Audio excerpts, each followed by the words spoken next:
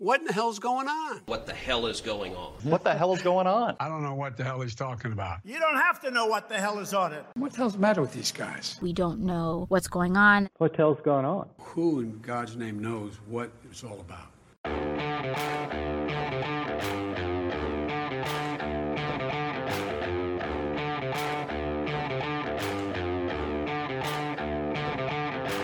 Hi, I'm Danielle Pletka. I'm Mark Thiessen. Welcome to our podcast, What the Hell is Going On?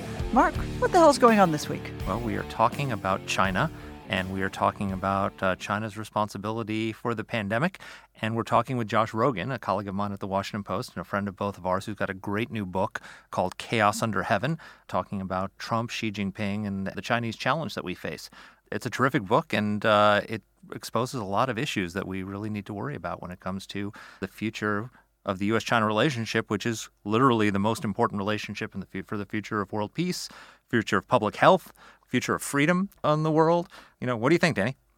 I don't want to spoil Josh's show. He's going to talk a lot about some of the scoops he has in the book, which are absolutely fascinating, about Trump administration policy, about Biden, about what the Chinese were thinking about the labs. All of that good stuff is up ahead. I think that part of the problem that we have right now, and it's not just about China, is that as the threat from Xi Jinping and the Chinese Communist Party crystallizes, we have proven ourselves incapable of looking at this with anything other than political goggles. So unfortunately, unlike... For yourself. Well, okay. All right, I will. You know, unlike beer goggles, which are so awesome, political goggles just mean that, Trump says bad, must be good. Biden says good, must be good. We are having a simplistic discussion while Rome proverbially burns over there, and the Chinese threat, not just to our health, but to the health of its own people, to international institutions, to our geostrategic dominance, to, the global commons through which trillions of dollars of trade go. All of this is getting worse with every passing day, and we're all busy just like having some sort of sorority girl fight. So here's my frustration with that, which I agree with you. You what? What'd you say? Even a blind squirrel finds an acorn once in a while, Danny. Bastard. I agree with you. And here's the frustration, which is that this virus, for the first time, provided clarity to the American people on the threat posed by communist China and the lack of freedom in China and the way the Chinese people treat their own people and the way they treat their neighbors, because it came to hurt us here at home. It meant that hundreds of thousands of Americans died, 500,000 Americans died, and millions of people died around the world, and millions more were infected because the Chinese government is a lying, corrupt, authoritarian/totalitarian regime. If this virus had broken out on Taiwan, it would not have spread around the world the way it did, because the Taiwanese government, which is accountable and democratic, would have immediately swung into action and been transparent about what it knew and shared that information with the world. And we would have all rallied together to try and contain this virus before it spread like a wildfire. And instead, the Chinese government lied. They denied that it was being transmitted via human transmission. They punished doctors who shared information about the virus with the world. They wouldn't let us have CDC research come to China to investigate. It was just pure obstruction and lying because they were afraid they were going to get blamed for it. And instead what they did was they let the small fire that started in Wuhan spread until it was uncontrollable. And so the lesson of that is that the lack of freedom in China is the reason why for the last year we've been locked in our homes, where people have lost their jobs, where people have lost family members to illness. It's a direct result of the lack of freedom in China. And we had for a moment this moment of clarity, and then politics took it over. I think there's another aspect of this that we should talk about that gets no scrutiny. And one of our colleagues at AEI has done great work on some of the weird anomalies that we haven't talked about. For example, everybody says, oh no, China has really beaten the virus. But they are still having lockdowns. They are still canceling holiday festivals. They are still canceling flights. So in fact, there's something going on there. It's almost like it's California. Do not get me started. Xi Newsom. That's going to be a thing, people. Look for it in a column soon. On March 8th, Derek Scissors, our colleague that I spoke of, had a post on AEI's blog, and one of the things he talks about is that China supposedly had their Sinovac vaccine ready before us. They've got endless numbers of hands available to dispense it, and yet they have inoculated fewer people than we have. That's number one. What's going on? What don't we know about this vaccine that they don't want to share? Then, on top of that, why are they so focused on exporting the vaccine and not using it at home? It's also, he goes through the data on this and says that they're going to hit 25 million doses administered a week. That's the Chinese Communist Party's goal. But they've only administered 50 million doses so far. Again, what's going on? What don't we understand? I think there are a lot of those kind of questions that aren't getting answered. I'm going to throw it out there, Danny, and this is going to be a controversial statement, but the Chinese might be lying. Yeah, but the question is, everybody wants to compartmentalize. Ooh, well, yeah, of course. Maybe they lied to the World Health Organization. Maybe they're lying about the lab. Maybe they lied about the wet market. Maybe they lied about this. But actually, I think they're lying about everything. Because that's what communists do, Danny. Well, I mean, true, it is. Would you take the Sinovac vaccine? No, I've been Would you offered put that it. in your arm? No, I And would not. From the people who brought you the virus, here comes the vaccine. Well, also, they You know? will not share their efficacy data course with they won't. anybody. They have not shared it. And if you want the link, we'll throw it in the transcript. Go and read the piece because Derek hyperlinks every single one of his claims. He's a pretty serious economist, so he doesn't like all that airy-fairy national security stuff that we talk about. And start to think very seriously about this. If someone lies about one thing, they're probably lying about more than just one thing. That is probably true. And they're probably lying about what they're doing with the Uyghurs and freedom in Hong Kong and everything else. So this is what it comes down to, is that this is all part of a whole. You're right. You hit the nail on the head when you talked about compartmentalizing. We can't compartmentalize it. The same regime that lies about its persecution of the Uyghurs, the same regime that is suppressing freedom in Hong Kong, all those instincts are why this virus spread to the United States and why they weren't able to control it. Because they lie and they repress and they use the power of government to protect a small cadre of elites, and they don't give a damn about their own people, and they certainly don't give a damn about our people. And so all of this has to, if it's all part of a larger whole, then we need a larger whole of a policy to confront this. And as I alluded to at the beginning, we stopped criticizing China in the second half of last year because it was seen as deflection from Trump, right? Trump was responsible for the virus. Trump was responsible for the pandemic here. And so if you blame China, you're just deflecting from Trump. You don't want to put the blame where it lies. The election's over now. We can put the political talking points down. Of course, China's responsible. And now that Trump is gone and he's off the stage and we've got a new administration, let's put the blame where it belongs. Let's come up with a policy to confront the Chinese regime on all these fronts, because it's going to happen again. That's exactly right. I think those are the words of wisdom that we need to stick with. Can you say that again? Mark has uttered words of wisdom. So we've got a terrific guest, as we've promised. Josh Rogin is a columnist, as is Mark, for The Washington Post. His book, Chaos Under Heaven, Trump, Xi, and the Battle for the 21st Century came out this week. It's topping bestseller lists at Amazon. It's got great reviews, including from Mark and me. Really a worthwhile, very seriously reported read. Josh is also a CNN political analyst. He's worked for Bloomberg. He's worked for the Daily Beast. He's worked for Foreign Policy. He's worked for Congressional Quarterly. Maybe he can't hold down a job. I hope he keeps that Washington Post gig. Damn. He's a very experienced journalist, and you guys are going to enjoy this a lot. Here's Josh. Josh, welcome back to the podcast. Great to be back. Well, so you've got this great new book out called Chaos Under Heaven. Tell us about the book and why you wrote it. Well, basically in 2016, I was at the Washington Post, and there were about 50 or 60 journalists who were working full-time on the Russia story. And I looked around, I'm like, man, I'm not going to be able to compete with that. I better come up with another gig, another idea here. And so, I had been covering the U.S.-China relationship for about, 14 years or so before that. So I went to my editor, Fred Hyatt, and I said to him, I'm like, listen, I think this China story, I think that's going to be a big thing. We should probably get on top of that. What do you think? And he said, what do you need? And I said, well, I need, the time and resources to report out a very sort of complex story that will surely require a lot of travel. And he said, okay, you got it. And just like that, my bosses had put their trust and faith in me to really dig into the U.S.-China relationship. And then something crazy happened, and Donald Trump got elected president, and that threw this entire issue into it, what I call just like an endless series of chaos, hence the title of the book, Chaos Under Heaven. And, the Trump presidency was so disruptive in so many ways for so many issues, right?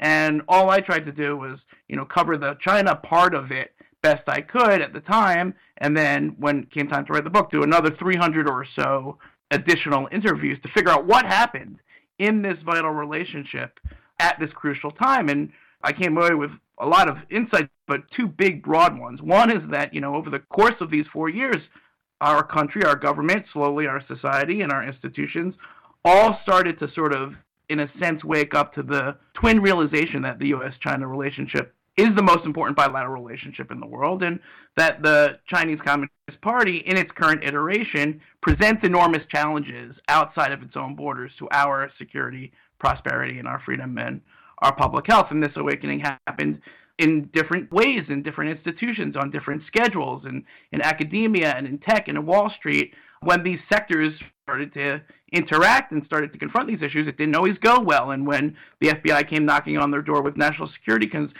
that didn't always go well either. And lording all over this was the sort of political and policy dysfunction that the Trump administration wrought on our country. And then, bam, the pandemic hit. So, you're building up to what is already a really interesting and a really important story, and a very seriously reported story, which is the kind of book that we love. You have a bunch of pretty explosive stories in the book about how the beginning of the virus crisis unrolls between the United States and China. Talk a little bit about that. Yeah, to be clear, I would rather have had no pandemic, and despite that would have hurt the book and the story. You know what I mean? And the timing was significant because it brought the China issue into the lives and into the homes of every single, not only American, but every person around the world. But if you just think about where we were when the pandemic started, this was a time, after 3 years of a tumultuous U.S.-China relationship, they were on the brink of a détente. They signed the deal, the trade deal, whether you love it or hate it or feel agnostic about it, was signed on January 15th in the White House, and the President of the United States announced a new era of great power relations with China where we're all going to live in peace and coexistence. That's what he said. And 2 days later, the information started pouring in from his national security folks. Hey, we got a problem here. And you can understand in that time and space why the president didn't want to hear it. He didn't want to deal with it. He didn't want to tank the airlines or the economy and therefore his reelection chances. But the evidence kept piling up. And then when the crucial decision points came, there was Chinese President Xi Jinping on the phone to tell him, don't worry, nothing to see here. And what I had added in the book was a lot of additional reporting on two crucial calls in February and March, respectively, between Chinese President and President Trump, where the Chinese president plied our president with a bunch of lies, like the virus will go away when it gets warmer, that herbal medicine works, that they had it under control, et cetera, et cetera. And we don't know really if Trump believed it or if he just wanted to believe it, but he kept saying it over and over internally and in public. And when he said to the American people, hey, a lot of people are saying it's going to go away when it gets warmer, he didn't tell them a lot of people was the Chinese president who was in the process of covering up their government's tragic missteps and tragic, handling of the virus at first. And the ironic thing is that eventually Trump figured it out, but by then it was too late. When I first heard Kung Flu, I thought, oh, what's the big deal? Not only was that supremely unhelpful in terms of politicizing the issue, because now we're talking about the names of the flu rather than solving the pandemic or finding the origin, but on top of that, the president was very angry that his good friend Xi Jinping had lied to him, and that led to a worsening of the relationship even further. And so the pandemic tragically removed all doubt in the minds of Americans and people around the world that our fates and China's are intertwined in a way that we can never really separate. At the same time, the bungled handling first by the Chinese leadership and then by our own leadership served to only drive our countries farther apart. When I read your book, the word bungle doesn't seem to be the right one to characterize the Chinese response. Lying, cover-up, disinformation, repression. misinformation and manipulation of the World Health Organization. Those seem to be the right phrases. You want to just sort of take a moment on that? Crimes were committed. I think crimes were committed. In addition to the crimes against humanity they're already committing and the crimes against our country in terms of theft and espionage that they've been committing, you look at what they did by not sharing the data, by disappearing the whistleblowers, by really misleading the world about the nature of this virus and how dangerous it was. People died off of those lies, a lot of people, okay? And that doesn't excuse the mistakes that our government made, which were many and, in many ways continue to this day. But China was the first mover, and they had that advantage. They had more knowledge. Now, there are lots of other allegations that we really need to get to the bottom to, which is, like, what are they hiding about the origin of the virus? And then also, is the science that they're putting out credible and legitimate, and there are credible allegations that the Chinese government is manipulating the science even to today in order to defend their political interests, which tells you all you need to know about how much they care about our public health. So yeah, I think there are serious, serious crimes that deserve truth and justice and accountability at some point. And we're only beginning to uncover what those were. And, if you just think about the opportunity and then talk about holding back the PPE and lording it over countries' heads. One of the stories in the book is about how the Chinese diplomats told American diplomats, if you don't shut up about our handling of the coronavirus, you're not going to get your masks. You want your masks? And that kind of thing is also criminal and horrendous and deserves sunlight and accountability. And just think of the missed opportunity for the Chinese leadership with all this power and all these resources, and they could have really done something great for the world and showed the world that even China under Xi Jinping can be a responsible world leader, but they showed us the exact opposite. You mentioned earlier that Trump was essentially parroting what Xi Jinping was telling him, but, keep in mind that, we're recording this in like the second week of March. A year ago today, Dr. Fauci was saying, don't wear masks. If you're young and healthy, you want to go on a cruise ship, go on a cruise ship. The risk to the United States is relatively low. Our public health officials screwed this up because they were using a flu surveillance system to see if the virus was spreading, to see how many people were reporting to hospitals with respiratory illness, when most of it was asymptomatic spread. And so they weren't catching it. So to some extent, Trump was listening to what Dr. Fauci was telling him, not just what Xi Jinping was telling him. And once it became clear that Xi Jinping was lying, he turned on China pretty hard, didn't he? Yeah, that's exactly right. And the book goes into this in some excruciating detail. At the beginning, even Trump's health experts were not taking the threat seriously because a lot of them, including Dr. Fauci, by the way, had a lot of experience working with the Chinese scientists who were doing a lot of this research. And they were funding them, and they had relationships with them, and that's not an allegation. That's just a easily publicly checkable set of facts, okay? And it doesn't mean that the lab did it, but it doesn't mean that the lab didn't do it, and we can get into that. But, there was a resistance, amongst Fauci and the WHO doctors, a lot of American scientists who work with these Chinese researchers, to believing that, anything could be wrong with what the information that the Chinese were putting out scientifically. But the reporting bears out, not just mine, I'm talking about all of the reporting done by hundreds of journalists and dozens of news organizations, that the Chinese government was manipulating the science from the beginning and withholding the science. And, it's not the fault of that nice Chinese researcher necessarily who you knew since the 80s and you had all that fun with, hunting for bats in Yunnan back in the day. That person is not in charge of what information gets out. That person's got a general or a colonel standing behind them, okay? And that colonel's got a party boss standing behind him who's got Xi Jinping standing behind him, okay? So the health officials in the Trump administration, they didn't understand how the Chinese Communist Party system works. Now, some people did. There were national security officials did, but they didn't win the day, at least not at first. And then you had the political people who were like, listen, this is really bad politics for us. We got to hope and pray this thing works out and downplay it as much as possible. And so all of those voices, including the Chinese presidents, are getting garbled inside of President Trump's head and mixed up in ways that we can't really understand, and then come out of his mouth in garbled ways that we can't decipher. And that garbage in, garbage out kind of dynamic, repeated every single day for months, resulted in the terrible set of policies. So there was plenty of blame to go around, to be sure. Eventually, Trump realized that Xi Jinping was lying to him and that this was much worse and that they had covered it up and all the rest of it. And he really put the blame squarely on China. And for a while, I mean, the public polling in March and April of last year was the biggest bipartisan sentiment against China we've probably ever had in terms of recognition of their responsibility. And then something happened, which was we were in an election year, and the Democratic Party had an interest in laying the blame on the pandemic on Trump. And so we had this bipartisan moment where we all agreed that China needs to be held responsible. And then it became, well, if you're blaming China, you're deflecting from Trump's responsibility.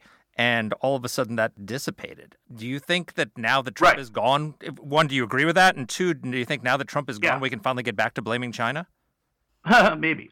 Listen, as soon as the trade deal was rendered moot, because who cares about $50 billion worth of soybeans when we just spent $6 trillion on pandemic relief, okay?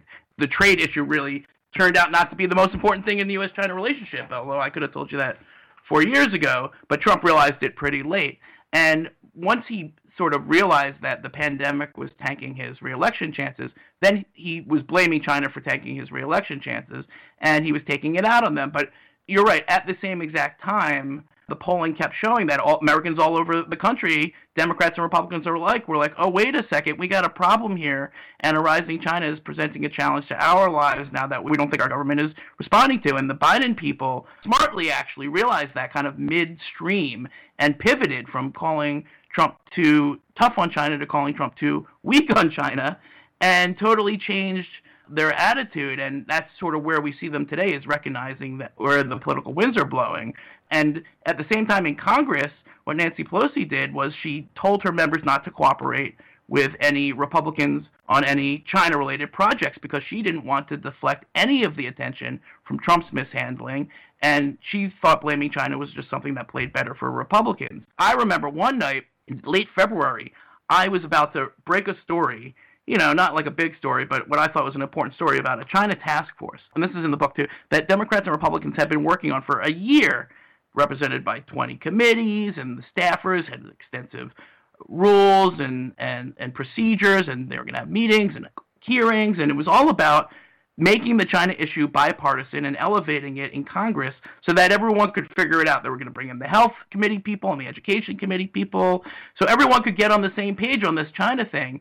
And my friends who worked on the Hill were really proud of this for like a year, Democrats and Republicans alike. So I interviewed the House Republican leader. I interviewed top Democrats. I had the article all written. And the night before they were going to launch it, I got a call from my Democratic staffer friend, and he says, it's off. And I'm like, what do you mean it's off? He's like, I can't get into it, but it's off.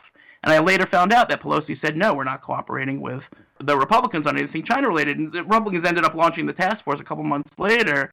But there was no good policy reason that they tanked that effort, other than that both sides are guilty of politicizing the China issue. I do want to talk about the politics, not because I think that the politics should be what guides us, but because I think that this is the prism through which you write a lot of this, and it of course, ends up making the problem us, not them. And, as you rightly pointed out at the beginning, we've got concentration camps. We've got 2 Canadians who have been imprisoned in retaliation for a Chinese official, theoretically private sector official, being arrested in Canada. We've got, all sorts of human rights violations in Hong Kong. We've got threats against Taiwan. But of course, all we can ever talk about is, Trump, Biden, Trump, Biden, Trump, Biden, Trump, Biden. So let's talk about Trump for one more sec.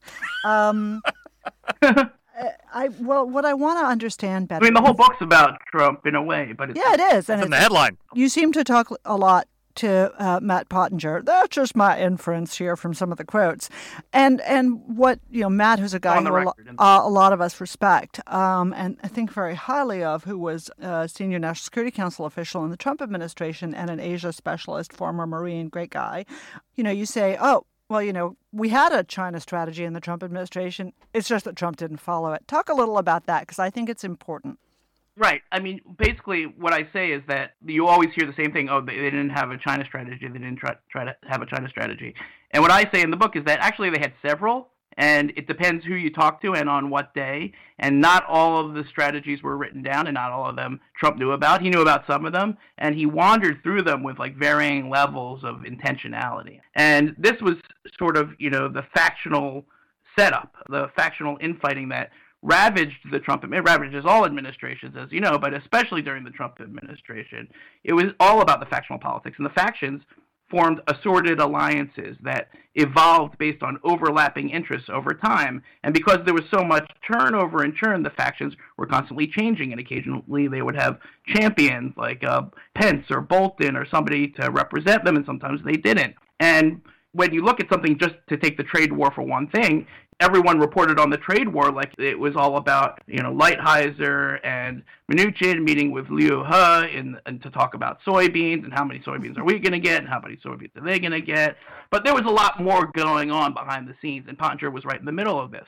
And what they were doing is they were trying to shift the government, not the administration, the beast that is all of these agencies, towards a more competitive China policy, while keeping an eye on the politics above them to see what the room was for that, to see how much space they had to maneuver. And that ceiling of what could be done was set by the president, and it changed a lot. And if he was happy with Xi one time, then maybe he shut down ZTE. That's a real example. If he was really unhappy with Xi, well, now Huawei can be sanctioned.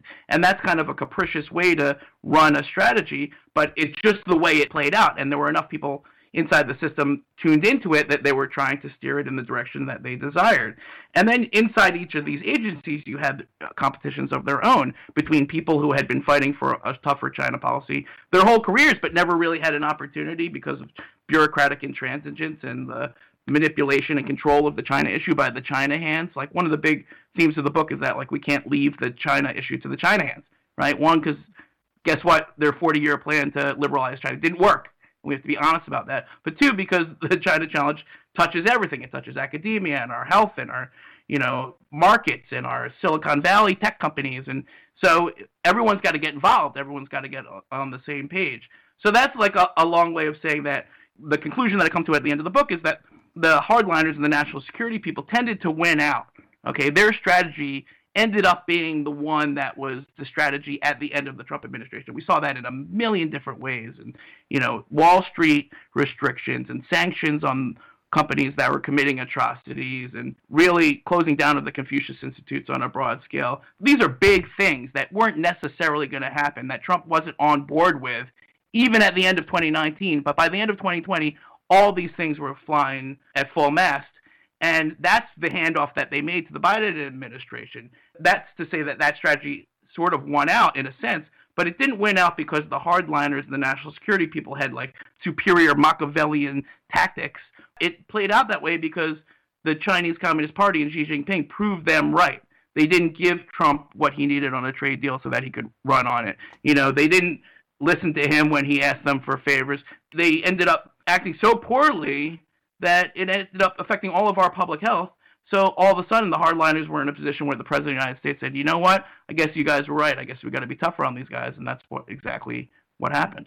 Let's talk about the origin of the virus, which is we still don't know with certainty where it came from. The popular story that was widely accepted for a long time is that it started at the seafood market in Wuhan. And you broke last year the story about the Wuhan cables, where the Institute of Virology in Wuhan, where they were asking for help because they couldn't function safely. There's speculation that this may have come from a Chinese lab, not created by the Chinese government as a bioweapon, but just through lab accident or something like that.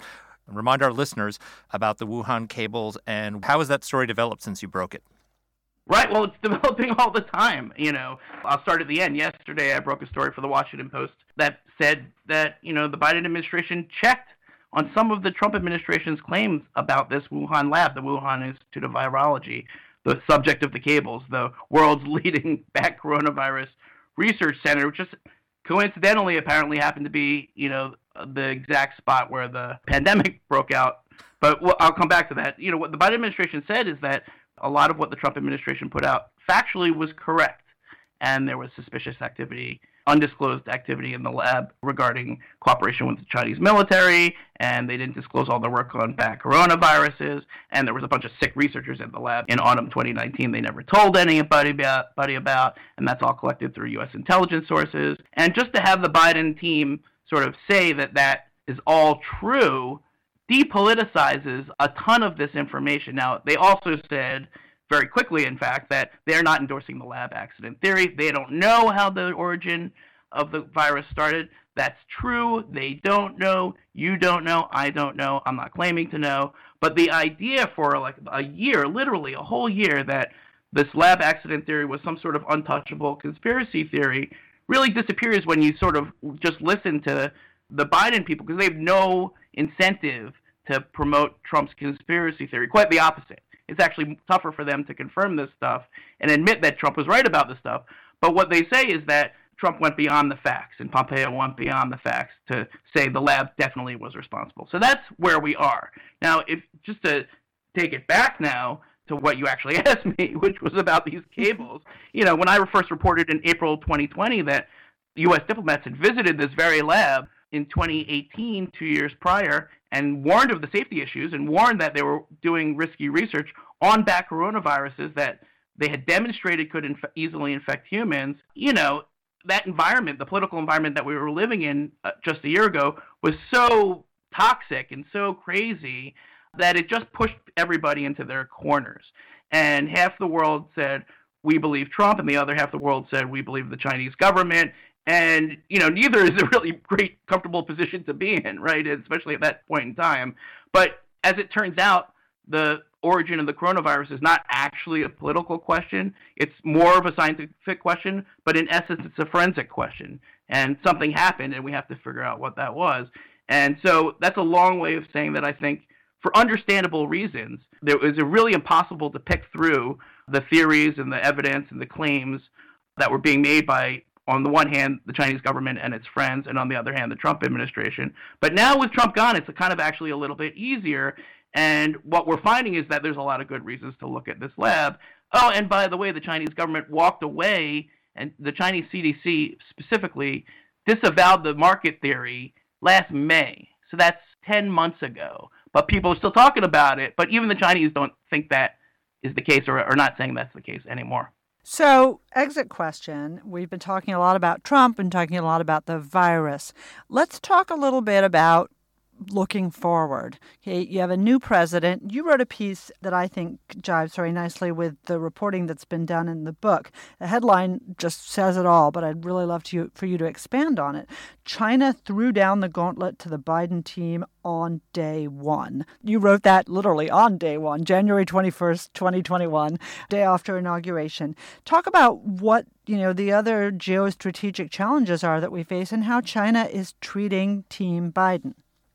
Yeah, I mean, they're treating the Chinese Communist Party, for all of its supposed intelligence and cleverness and skill and bureaucratic blah, blah, blah, makes a lot of bad decisions, okay? And not just bad decisions that kill 2.5 million people or contribute to the killing of 2.5 million people around the world, but bad decisions in terms of its own interests. And, the first thing they did when the Biden team got in was they sort of threatened them. And the way that they did that was they sanctioned all the former Trump administration officials who were tough on China, like Pompeo and Robert O'Brien, you name it. Matt Pottinger got sanctioned, which, it's like super Iran-like behavior. Yeah, they just call them a bunch of names and basically said to the Biden people, listen, if you continue these policies, we're coming for you. You just made Not the list, we're coming buddy. for your country. It's this threat. First of all, it's an economic threat because, they're saying the whole point of it is that, you can't do any business in China, which is not really going to affect Matt Pottinger. But, you could think of a bunch of other officials who probably that threat rings true to them, right? But more than that, they totally misread not only the political mood here in America, but what's going on inside the Biden team. Because it's not as if the Biden team is a monolith on China. And there are people who are pro-engagement like John Kerry, and there are people who are pro-competition like Jake Sullivan, and there are people who are more hawkish like Kirk Campbell. And right now, the competition people are winning the day because the politics support that, and because the Biden political team is smart enough to know that that's where the American people are for a lot of obvious reasons that we just spent half hour discussing. So by threatening them, all the Chinese government did was put up a bluff that they write a check that they can't cash and try to strong arm the Biden team, putting them in a position where they can't even acquiesce to the threat, because then they would be acquiescing to the threat and they get called out for that. So it's really kind of doubly stupid on Beijing's part. But nevertheless, this is just really sort of the initial dance. You know what I mean? They're like circling each other. They're like, sniffing around. They're trying to figure out what they're going to do. At some point, they're going to have to sit down. And that's, I think, where the rubber meets the road. And the Biden people are being very cautious about that and meeting with every ally and every person they can think of before they meet with the Chinese in earnest, although they did meet with them on the Iran deal. But when that first sit-down comes, dollars to donuts, the Chinese Communist Party will have a dangle, okay? They're going to come with a dangle. Mark my words. You heard it here first. And whatever that dangle is, it's going to be something that they know the Biden team wants. Is it Iran? Is it climate change? Is it, who knows? The offer of peace and friendship and mutual cooperation and win-win solutions and peaceful coexistence. Oh, you really, those cliches trip off your tongue, don't they? You've been here too long. I just heard them so many times, and not only out of the mouths of Chinese officials, but out of the mouths of Americans who are working on behalf of those officials. So that will be the test, okay? That will be when we find out what the Biden administration is really made of. Do they take the dangle, or do they realize what I think is the obvious truth here, which is that the turn of our country and our partners and allies towards a more realistic, more competitive, more responsive, a higher priority given to the issue of a challenge of a rising China should be irreversible. It's not something that we can double back on in exchange for soybeans or a climate promise that will never exist, or even an Iran nuclear deal. This is the most important thing now, okay? And we have to get it right, and we can't fall into the trap of being offered smooth relations in exchange for ignoring the values and the interests that our country is built on. Well, I've got a dangle for our listeners, which is buy Josh Rogan's book. It's a great book. He's a great reporter, a great writer, and we're really grateful to you for joining us. Bestseller on Amazon. Keep selling it. It's a really terrific read. Thank you for joining us. Thank you, guys.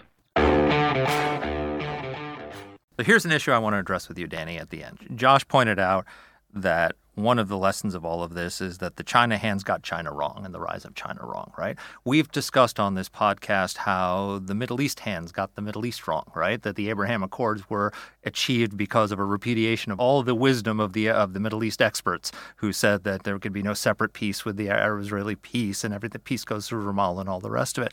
We've also discovered that the public health experts got it wrong when it comes to the virus, that they missed the virus because they were using a flu sentinel system that didn't catch asymptomatic spread. They screwed up the testing, they contaminated the lab kits, and they told us that masks didn't work. The FDA doesn't work properly. Yeah, and so are we having a crisis of expertise? I mean, seriously, on all these fronts, on every major issue facing us in the last year, the experts, from public health experts to foreign policy experts, have gotten it wrong. Yeah, no, I think that's a very trenchant observation. It's one that's been made more than once over the last few years. The compilation. Trenchant observation. I love this. Everybody, I want you to look up an important word in Yiddish. Here's a word from our sponsor, Jewish Grandmothers Everywhere. Look up the word nudnik. Nudnik. Yes. There'll be a picture of Danny there. I was about to say. Can we get back to why I'm right? Yes, let's get back to why Mark's right. About my trenchant observation. Go So ahead, Danny, please. Continue with the praise. Go ahead. So, look, we've talked about the fact that going back to the Iraq War, this has caused a crisis of faith in government and in experts. Our friend Michael Gove in the UK, who's a senior official now in the Boris Johnson government, has talked about that as well in the context of Brexit. But the reality is that people don't trust government. And it's not just Republicans. There's a lot of Democrats. And there is a lack of humility in government. George Bush talked about this, but 9/11 intervened, and humility just wasn't on the menu, and it hasn't been on the menu since. That unwillingness to step back and reassess whether we should be on the same path we've been on for 50 years, 100 years, is really lacking. And the person who epitomizes that for me, and I know you're going to love this, the person who epitomizes that for me, not just in the Biden administration, but in Washington et al., is John Kerry. Notre ami qui habite dans le White House, right? He is the guy who gets everything wrong. He's the guy who's wrong about the Middle East. He's wrong about Iran. And I am willing to bet, just as Josh said, that the Chinese are going to dangle some climate thing in order to wrap in the most gullible, the least credible person in this administration, but the most egotistical. Yep, I couldn't agree with you more. They will dangle something and John Kerry will bite, and that is true. But I think this is quite frankly all part and parcel, and taken out of the person of Donald Trump, why we have this rise of populism in this country is that the experts have gotten so many things wrong. The experts told us that, free trade is great because there's no net job loss. And the people in Lordstown, Ohio said, well, there's a net job loss for us. And the experts, with their charts and graphs and their medical studies and their years of thesis papers on the Middle East and China all say these things that turn out not to be true or not right. And so the American people have lost trust in expertise and are losing. We have a crisis of expertise in this country because I think you hit it on the nail on the head, a lack of humility, a lack of ability to rethink things and just do things the way they've always been done because that's always the way it's been done.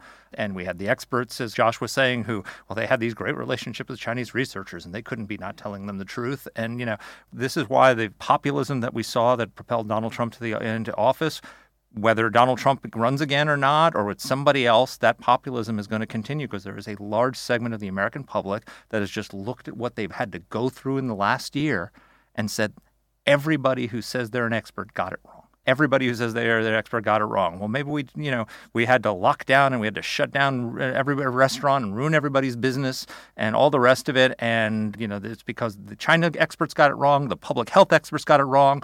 The government officials who were charged to manage the crisis got it wrong. And we're sick of it. And I think that's going to be a theme of our politics for a long time. I agree with you wholeheartedly about that. So, folks, if you want to hear more, subscribe, review, send it to your friends, send it to your enemies, send it to your mom, and let us know what you think. Suggestions are welcome. We love hearing from you, and your feedback really means a lot. Thanks for listening. Thank you. And our team here at AEI is Alexa Santry, Matt Weinset, Jen Moretta, and Macy Heath. Let us know what topics you'd like us to cover. You can get in touch with the show by emailing us at whatthehell@aei.org. Or you can reach us on Twitter. I'm at D. Pletka. And I'm at Mark Thiessen. That's Mark with a C. Please rate and review the podcast. If you like the show, please subscribe, share it, comment on Apple Podcasts, or wherever you're listening to this. Thanks for listening.